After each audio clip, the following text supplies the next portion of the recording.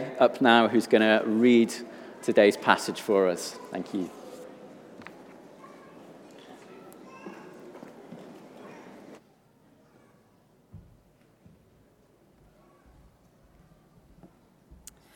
Today's reading will be from Exodus 3. Excuse me. And if you have a church Bible, that is on page 59. So that's Exodus 3, starting from verse 1. Now Moses was tending the flock of Jethro, his father-in-law, the priest of Midian. And he led the flock to the far side of the wilderness and came to Horeb, the mountain of God. There the angel of the Lord appeared to him in flames of fire from within a bush. Moses saw that though the bush was on fire, it did not burn up. So Moses thought, I will go over and see the strange sight, why the bush does not burn up. When the Lord saw that he had gone over to look, God called to him from within the bush, Moses, Moses.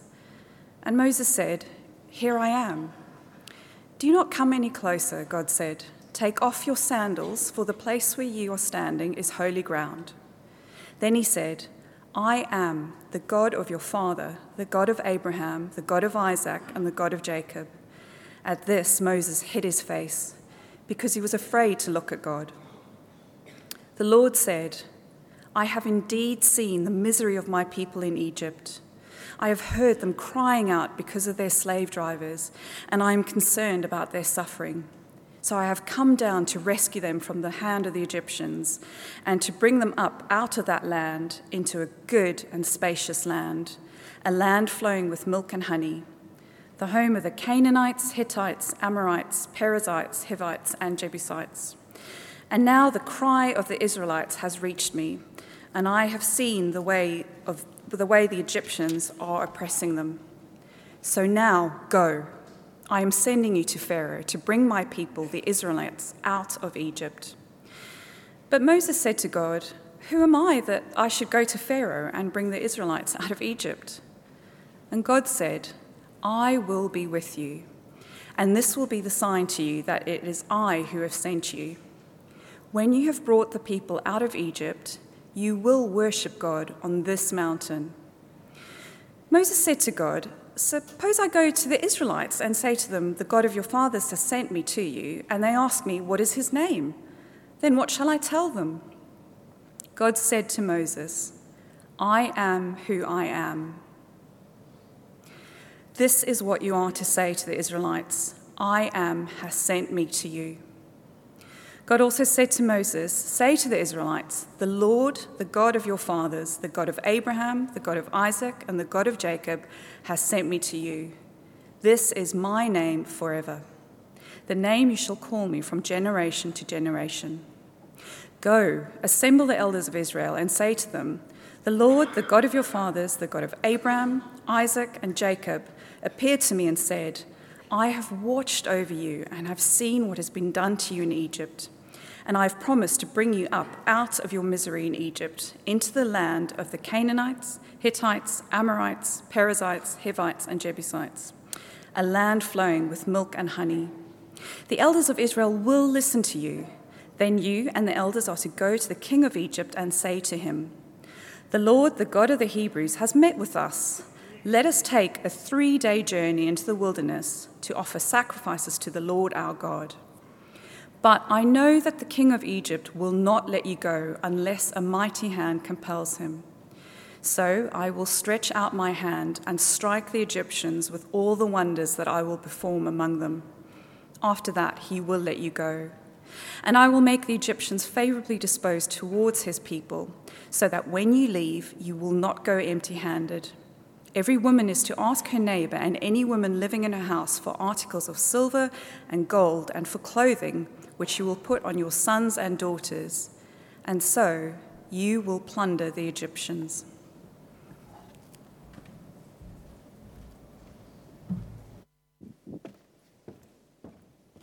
Thank you so much, Roche, and let's bow our heads in prayer one more time and ask the Lord to speak to us as we approach this holy word. Heavenly Father, in your Son, Jesus Christ, are hidden all the treasures of wisdom and knowledge. We pray that you would enlighten our minds by your Holy Spirit and grant us that reverence and humility without which no one can understand your truth, through that same Jesus Christ, our Lord. Amen. Well, if you don't know me, I'm Mike, one of the pastors here. I'll be speaking on that passage. And then a bit later, Chris, one of our elders, will be leading us in the Lord's Supper, the Lord's table. We're continuing today our series in the epic story of Exodus, the great saga of slavery and freedom, the founding of the nation, the Israelites, and indeed the place that the New Testament looks to understand what Jesus has accomplished. And we're joining Moses in the wilderness. And remember from last week, Moses is really a failed freedom fighter. And here he is many years later. If you turn back to Exodus chapter 3, we see he's now married. And he's working as a shepherd for his father-in-law, Jethro. And I suppose it might have looked for Moses like his career was over, that he's just gone into retirement. He's had to put his Che Guevara beret with the red star on the front on the shelf, and it's gathering dust there out in Midian. But meanwhile, the Israelites are still in Egypt, groaning and crying out in their miserable slavery. And immediately before this chapter, if you look at the end of chapter 2, it describes their condition during that long period. The king of Egypt died, the Israelites groaned in their slavery and cried out, and their cry for help because of their slavery went up to God. God heard their groaning, and he remembered his covenant with Abraham, with Isaac, and with Jacob. So God looked on the Israelites and was concerned about him. God was not deaf. He wasn't immune to their pain. What's going to happen next? Now the Lord steps in. But he does so in quite a strange way if you think about it. Why this episode, this very minor thing apparently out in the wilderness, only Moses and God, this bush that burns and won't go out? What is going on here? And the key to this, to understand this, is to know that Moses, before he can go and lead God's people, has to know the Lord. He has to know the God who he is serving. Before he does anything else, it's more important that he is taught and educated by God about who God is. And the Israelites need to know God too, to know that this is the God who they will now follow and serve. Because rescue from Egypt means coming under new lordship. It means coming out from the rule of Pharaoh, one king, to the rule of God, the true king. Moses needs to know who that is. The Israelites need to know. And so do we, if we're going to enjoy freedom. Because this is how it connects to our lives. Like the Israelites, we too are enslaved by far more things than we realize. Anything in your experience that works you to the bone, anything in your life that makes your life bitter, that works you ruthlessly, is a form of slavery. We just don't realize it.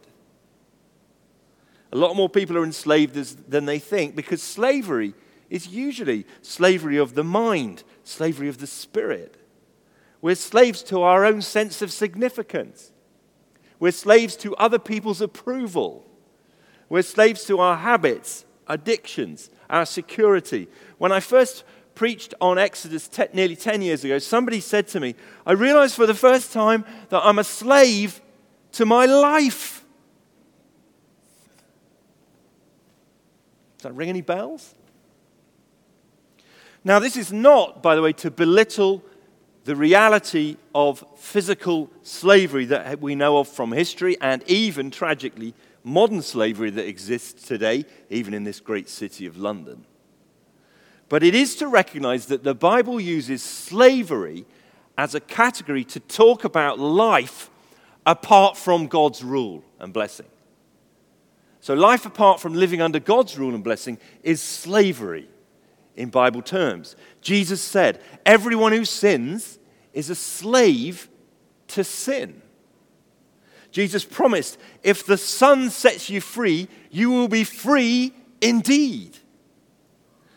See, by our nature and by our constant habits, we are enslaved to this thing called sin, living life for our own glory, not God's glory, and reaping the result. So according to the Bible, we're all slaves. We all need a new king. And the story of Exodus is a change of kingship, a change of who you serve. They go from being slaves of Pharaoh to slaves of the Lord. Set free to serve a new king. That's what we need. To go from our slavery to sin, our slavery to ourselves, our slavery to anxiety, and be turned to the service of the one whom to serve is perfect freedom. That's setting the scene here. Now, how can we get to live in such a way that we are no longer enslaved? Some people answer that question by saying, you need a new vision of you. You need a new vision of you. You need to realize that you are actually a really great person. You've got loads of potential. You are loved. We love you. You're loved by a lot of people. But that is not the answer that the Bible gives. I'm not saying that not a lot of people love you, but growing in self-esteem actually could be superficial. It could even be toxic to you. It won't do the job of setting you free. Notice what happens when Moses asks a key question in verse 11, there on page 60. Moses said to God, "Who am I that I should go to Pharaoh and bring the Israelites out of Egypt?" And God responds, "Don't worry, Moses, you're great. We all think you can do it. You had a brilliant experience of the inner workings of Pharaoh's palace. You look the part. You even walk like an Egyptian. You had the best education that Egypt could offer." Acts 7 says he was educated in all the wisdom of the Egyptians. "And don't worry about the speech impediment. We can work with that. Okay, you're getting on in years, but 40 years in the wilderness herding sheep has given you a certain gravitas." No, that is not how God responds. It is not about Moses and what he's got in himself and his own hidden, unrecognized potential. Who am I? Do you know what God's answer is? Who I am. We ask, who am I? And God doesn't tell you who you are. He tells you who he is. That's what you need to know. Who I am. And that's what this chapter is all about. Who is this God? We don't need a bigger version of me, a bigger vision of me. We need a bigger vision of God himself that will carry us through life. It's the only thing that will. If you can grasp a true vision of God from the Bible, it will carry you through all the changing scenes of life. It will hold you by the hand in times of doubt and darkness. It will give you grit and endurance in times of struggle. If you fall into sin, this vision of God will bring you to your senses and make you stand up and turn around and repent. We need a vision that sets us free to walk in the light. And we need a bigger vision of God. A friend of ours called Ali, whose mother died quite young, wrote these words. "It's been a tough few years. My mum was diagnosed in cancer, and after battling it for 2 years, she died last summer. Every day of those 2 years, I would tell myself many times, remember what you know is true. God is loving. He knows what he's doing. He's not deserted us. Mum is safe in his hands." But if I'm honest, it didn't always feel that way. At times it felt more like torture than love. I didn't understand what God was doing, and I felt sometimes that he wasn't there at all. I felt that one more thing would break me. But she continued, "A year on, I still can't say I have all the answers, but I can say this. I have never been more sure that God is loving, that he is good and faithful to his promises. God carried me through each day, and I'm convinced he always will. When I was angry with him and doubted, he never turned his back on me.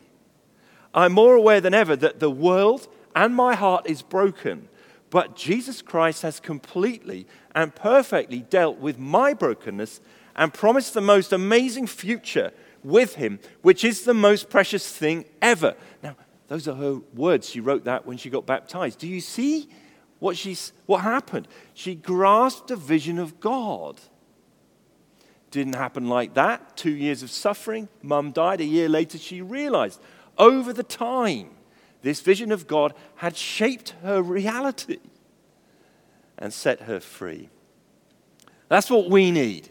And in this chapter, I want to just draw attention. I really feel like there was so much here we could have talked about. We could have done this for weeks, but we only had 1 week. So I think it's coming up there. 2 headings today.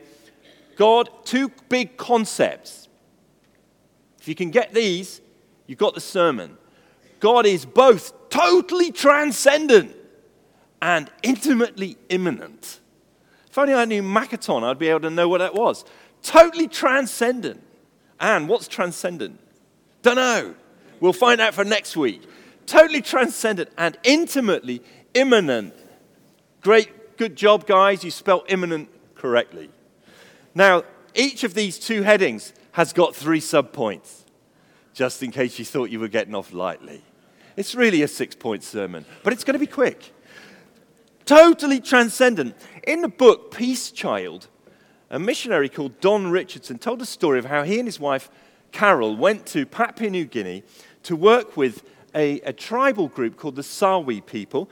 And Don and Carol learned a complex language, and they lived with the people, and they studied the culture, and they did all of this so that they could communicate the scriptures and the love of God and the grace of the Lord Jesus. But one day, Don encountered part of the Sawi culture that was deeply disturbing. He was telling the story in their own language of Jesus, and Jesus coming near to the cross, and how Judas Iscariot went out and sold Jesus out for 30 pieces of silver, and Judas Iscariot betrayed the Lord Jesus Christ. And at that moment, the group who were listening laughed and broke into applause, because in their culture, Judas did something really heroic. And the missionary was completely shocked. Imagine sharing the gospel with the tribe, a cannibal tribe, who admired Judas' betrayal more than Jesus' sacrifice. Not only murder, but treacherous murder had been the ideal of that people for generations when those missionaries risked their lives to live among them. Here's the thing. Every culture finds some aspects of the truth about God hard to embrace. And every culture finds other things easy to embrace. The Bible will challenge every culture at some point, including ours, and it will also affirm every culture at some point. And we need to hold both those things in as we look at our culture and other cultures. So the first point, God is totally transcendent, I think is a bit harder for us to grasp as modern Western people. God is transcendent. He's beyond us. He's not your buddy. He's not your mate. He is utterly, awesomely other from us. He's far above us, beyond our understanding. God gave us every good thing that we've ever enjoyed. God doesn't owe you anything. He doesn't owe you an explanation. We need to get this transcendence in our vision of God. Now, 3 aspects of his transcendence jump out, scream out in this passage. His majesty, his holiness, his name. Just to give us a sense of how transcendent God is, to give us this concept. God is totally transcendent. Now, first of all, notice back in Exodus chapter 3, when God appears to him in flames of fire from within a bush, Moses sees that the bush is on fire, it didn't burn up. Moses thinks at first, whoa, what's that? He doesn't realize what's going on. I'll go over and see this strange sight, why the bush doesn't burn up. And God speaks to him. And then God says, verse 5, do not come any closer. Take off your sandals. God's majesty. Now, when I last preached on this, I got everyone to take their shoes off. I'm not going to do that today. I don't know if it could be distracting. But imagine that before you could approach someone, you had to take your shoes off. There's something about this person, you don't approach them in the normal way. You approach carefully. You don't bring whatever's on your shoes, mud and dust and whatever. You don't bring that into their presence. You come in submitting to their greatness. This implies absolute respect to someone superior. Take off your shoes. God is majestic. Now, human beings don't just stroll into his presence when they feel like it. And wow, this is a concept that is hard for us to grasp in our culture, isn't it? Majesty. We still had some sense of the concept with the Queen. There was still some sense of distance. You don't go into the Queen and then turn your back and walk away from her. Remember that? You have to go out backwards, probably fall over.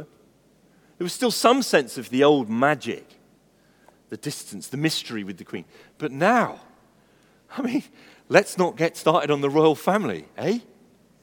The sense of majesty is diminishing quick. I used to share an office with a lovely British Indian woman, Indian background, brought up in London, and we shared an office for about 3 or 4 years when I was a headhunter.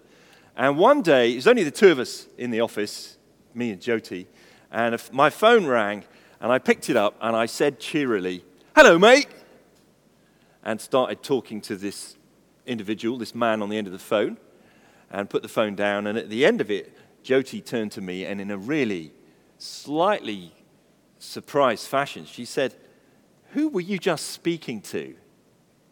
And I said, "It was my father-in-law." And she said, "You would call your father-in-law mate?" Because in her culture, which is a respect culture to older people, you would never call your father or your father-in-law mate. You'd show him respect. And she told me that in her culture, it would not be inappropriate to greet her father-in-law by getting on the ground and touching his feet with her head to show respect. See how far from us this is? We have to recapture some of this. God's majesty is the king. And the essence of who God is summed up in a characteristic called holiness. Secondly, holiness. There again in verse 5. Take off your sandals, for the place where you are standing is holy ground. Now, it's important for us to realize here, this is not because of that particular patch of soil somewhere in the wilderness in the ancient Near East. This is not because there's just this bit that's holy and this bit isn't. It's not because of the soil there. It's because of the presence of God. God's very presence makes the ground holy because he is so holy. Now, the text says that God has appeared to Moses in the form of an angel or messenger. Have a look at verse 2. There, notice in verse 2, the angel of the Lord appeared to him in flames of fire within a bush.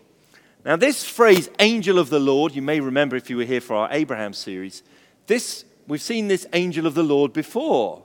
The angel of the Lord appears, and then pretty soon afterwards, the Lord is speaking. So we're getting this sense, hang on a minute, who's the angel of the Lord? If when he speaks, God speaks. The scholars tell us that you could easily translate this, the angel who is the Lord. The angel of the Lord isn't just any old angel. He's the angel who is the Lord. In other words, God is manifesting himself. God who fills all the cosmos is manifesting himself in one spot in human history, one place, in the form of an angel. Later on, God in Exodus is going to reveal himself in the form of a pillar of fire. It's a way of God accommodating his vastness and greatness to our smallness and limitation and our finiteness. The infinite is going to come down to us, stooping low and appearing to be with us, to come near us. And here, it's the angel of the Lord, a form that is able to be seen, and Moses is actually afraid to look at him. Look at verse 6. Then he said, I am the God of your father, the God of Abraham, of Isaac, and of Jacob. And at this, Moses hid his face because he was afraid to look at God. The presence of God makes the ground holy because God himself is supremely holy. And this idea of holiness is the central characteristic of the God of the Bible. Holy means two things. Firstly, it means pure. God is absolutely morally perfect. We don't judge God by our moral standards. Everything else is judged by the character of God himself. He's pure. He's moral perfection. But it also means something else. It means that he's separate. The original word comes from a Hebrew word that means cut, like to cut apart, to be separate. And we might say God is a cut above the rest of creation. He is other. He's holy, holy, holy. And God's moral purity is such that he can't even bring himself to be near sin. Therefore, some distance is required for Moses' safety, so as not to intrude on the holiness of God. Be careful. Stand back. Don't play with fire. Proximity to God carries a danger to the person who is not properly prepared, because God is so burningly holy and other. That's why God often manifests himself in fire in the Bible to teach us something about what he is like. To Abraham, God appeared as a blazing pot in the covenant ceremony. To Israel, as a pillar of fire in the wilderness. And here, a burning shrub, a bush in a dry desert that burns but is not consumed. This bush, the word for this bush is seneh, which sounds like the word Sinai, because this is a little foretaste of what is going to come later. Because this mountain, which is called Horeb in verse 1, it says is the mountain of God, and it's the same mountain as Mount Sinai later on, two different names for the same place. God is going to bring them back here and manifest himself again in fire. Hebrews sums all of this up with the words, our God is a consuming fire. Fire communicates something about the nature of God, his intense, burning holiness. Just as fire will refine metal and burn away all the dross and make it pure and shining and gold, burning away all impurities, God too is holy. And this majestic, holy God speaks. He's there and he is not silent. And he comes to tell Moses his name. Notice the interaction in chapter 3, verse 13 and 14. Oh, actually, we'll start at verse 11. Moses said, who am I that I should go to Pharaoh and bring the Israelites out of Egypt? And God said, I will be with you, and this will be a sign to you that it is I who have sent you. When you've brought the people out of Egypt, you will worship God on this mountain. And Moses is still not confident, and he says to God, suppose I go to the Israelites and say to them, the God of your fathers has sent me to you, and they ask me what is his name, then what shall I tell them? And God reveals his name. God said to Moses, I am who I am. This is what you are to say to the Israelites. I am has sent me to you. Now this name here, I am, this word in the Hebrew language is the word ehyeh, and it means I am. Or I will be who I will be. And then in verse 15, God says, this is how to refer to me. And in verse 15, we see it is spelled in small capital letters, the Lord. If you have a look at your Bible, verse 15. Say to the Israelites, the Lord, the God of your fathers has sent me. I am, Lord, Yahweh. Now this is a very odd name. It goes right to the heart of things, though. Because Moses is going to go into Egypt, quaking in his boots. And Egypt is full of many, many gods. In the ancient world, people divinized the forces of nature. They turned things in nature into gods. The gods then have names to do with what they are. So they worship the sun. And the sun god was called Shemesh, word for sun, or in Egypt, Ra. Probably heard of that one. They worshipped the river. So in Egypt, the Nile is a god called Hapi. They worship a frog god. So there's a god called Frog, Heket.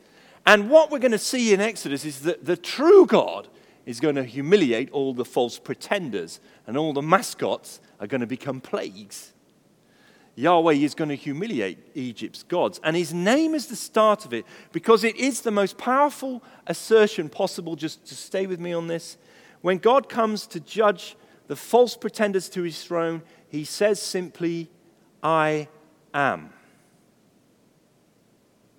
You can't call me sun or river or stone or frog or bull or any of the other types of things in creation. There is nothing in creation that can compare to him. He simply is, I am. I will be who I will be. I am who I am. You can't connect him with something else in his creation to define him because he is the essence of what it is to be. Now, in our Bibles, it is printed in small capital letters, and it's printed as Lord, and you've probably noticed that and thought, what is that? And from medieval times, the word behind this word Lord in capitals was thought to be pronounced something like Jehovah. So we have old hymns that talk about Jehovah, and also there's a sect called the Jehovah's Witnesses. But that was now realized to be a mistake. And more likely, this name would have been pronounced something like Yahweh. Yahweh. But it was a name that was treated with such reverence that by the end of the Old Testament times, it was never pronounced except by the high priest in the temple. So the name, the actual pronunciation of God's name fell into disuse, and we don't know exactly how it sounded. But we know what it means. Yahweh means he is. And if he's the one who says, I am, what does that mean about all the others? They are not. If his name is he is, then the others are they isn't. They are not. British scientist and famous commentator Richard Dawkins wrote a book called The God Delusion. And you know, he was almost right. Most gods are delusions, fantasies, dreams and projections, but not Yahweh. He is the one who is. Everything else relies on him. God is saying, I am he and there is no other. And that's why you don't have to fear. You don't have to fear Pharaoh or any of the other gods. Yahweh is the one and only, the incomparable God. And this is why, friends here, Christians, and those who are not Christians yet but are looking into the faith, this is why when the real God comes down into your life, everything else makes way for him. When God comes into your life, he will turn all the furniture upside down, and he has every right to do so. We are not dealing with a tame lion. God doesn't owe us a trouble-free life. He will not give us everything that we want or ask for. He wants to do much more than that. He wants to give you himself. His majestic, holy, awesome, transcendent self. And he wants to tell you his name. He wants to tell you his name. Now, names are interesting, aren't they? Let me find someone here who I don't know. Hi, my name's Mike. What's your name? Kimberly. Hi, Kimberly. What have I just done? I've just met Kimberly and shared my name. And because we now have shared names, we can start to relate to one another. See, God sharing his name is a stunning move because you know what names do. They advance relationship. Once you know my name and I know yours, we can become closer. And that leads us from totally transcendent to the second point, which is intimately immanent. Intimately immanent, the second big concept. Notice the spelling of the word immanent. This is not imminent with an I, which means something that's about to happen. The Lord's Supper is imminent. This is immanent, which means pervading and always present. God is pervasive, he's always present, he is near, and he is here. That is God's immanence. So it's the balancing thing to transcendent, immanent. God is here and he is near. And I want to quickly highlight three aspects of this immanence to draw us into this text. God's concern, his closeness, and his love. First of all, God is concerned. Look at what he says in verse 7. The Lord said, I have indeed seen the misery of my people in Egypt. I have heard them crying out because of their slave drivers, and I am concerned about their suffering, so I have come down. This God listens He looks, he remembers, he's attentive, and he lets their suffering in to his great heart. Like a parent with a suffering or sorrowing child. Now, there are millions of children in this world, and there are millions of suffering children in this world. And to be honest with you, I care about them in a sympathetic kind of way, but it's all a bit arm's length.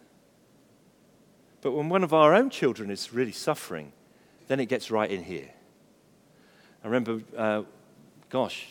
16, 17 years ago, my daughter had a fit, turned blue, lay on the ground, had a really high temperature.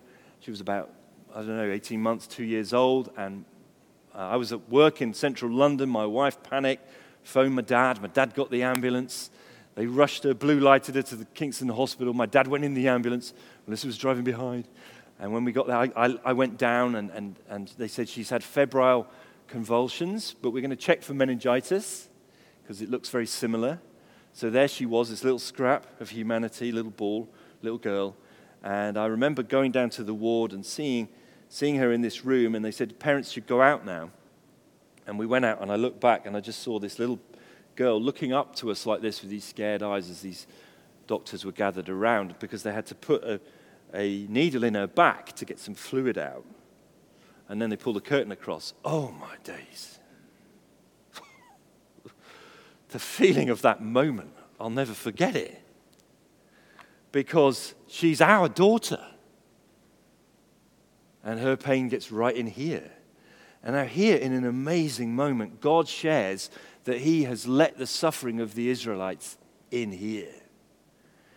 In chapter 4, he says, Israel is my son. This is how Yahweh views his people. That's how much he loves you, Christian friend.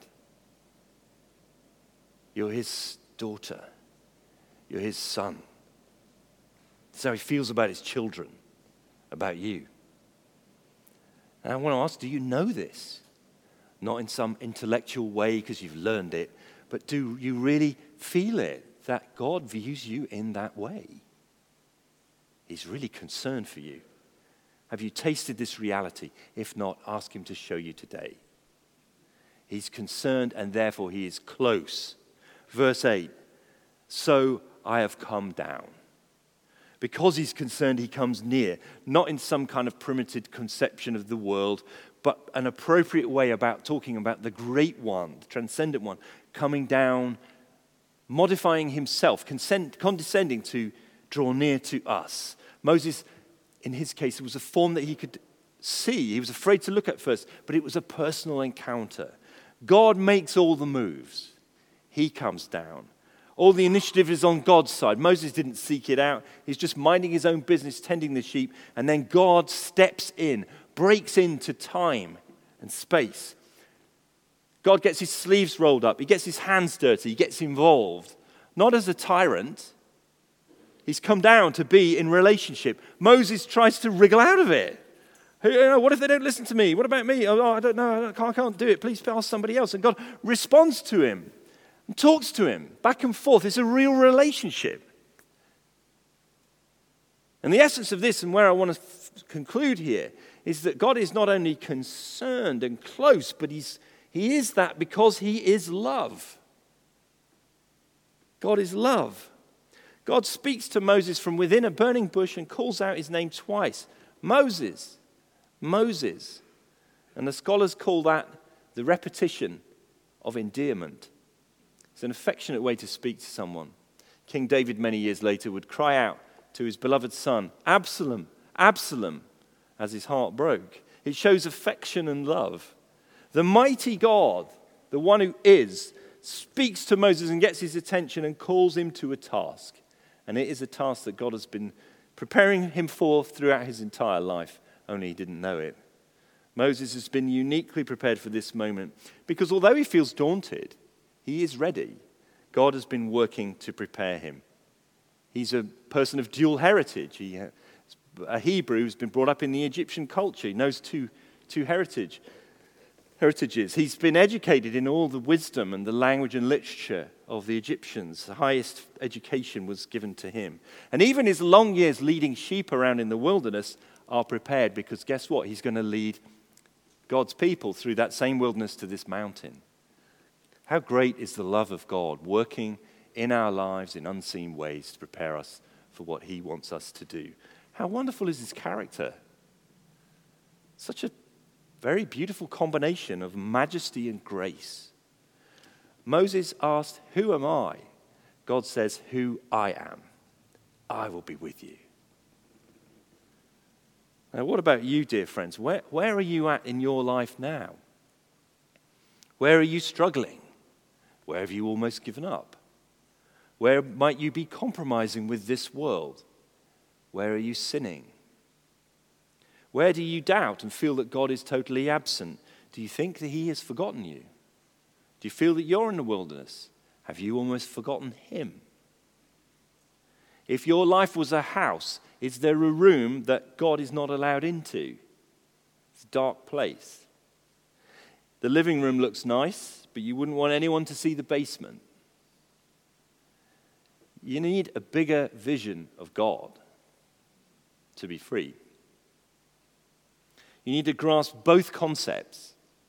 He is totally transcendent and intimately immanent. His awesomeness, his holiness, and equally strongly you need to grasp his incredible intimate closeness. He is right here now by his Spirit. He is beside you. He wants to be near you. He wants to know you. He wants to be in relationship. But you know, these two concepts, if you think about it, it creates a tension, doesn't it? How can these two concepts coexist? How can the holy God live near to flammable people? Because we are flammable. There's plenty in us that needs to be burned up. This chapter raises the question in a very visual form. How can a bush, dry bush in a dry desert, burn and not be consumed? How can the bush be burning with God inside it, and yet it's not destroyed? How does this happen? Many years later, Moses will come back to the same spot with the people to Mount Horeb, and God will appear again. And Moses doesn't know how this works, but you do, Christian friend. And today we remember it at this table, because the answer to how God, the totally transcendent, can live with us in intimacy is revealed to us in Jesus Christ. Because this isn't the last time that a baby was saved from a genocidal, paranoid king. And it isn't the last time that an unlikely savior comes out of Egypt, as Joseph and Mary would find out. Because in Jesus Christ, we finally get the answer to how God can live with flammable people, and it is because of the cross. At the cross, Jesus took all the fiery wrath of a holy God on himself so that his people could be forgiven and cleansed and made pure. At the cross, an exchange happened that literally rocked the world. As Jesus died, finished his work of dying on the cross, a most extraordinary thing happened in the city of Jerusalem. In the temple, a huge curtain, a massive thick protecting barrier was torn in two from the top down to the bottom, signaling that it was not torn by a human hand, because no one would have been able to reach up there, but God himself had torn it apart and opened the way. And we tend to think of it as now it's free for us to go in. But actually, another way of looking at it in light of this burning bush is that now it's safe for God to come out because Jesus has paid our price and brought us into his presence. And now the Spirit of God lives in you, and the Holy Spirit is present with us right now today if you are born again. So we're going to come to the table and remember and celebrate and thank and adore this totally transcendent and intimate God again. Amen.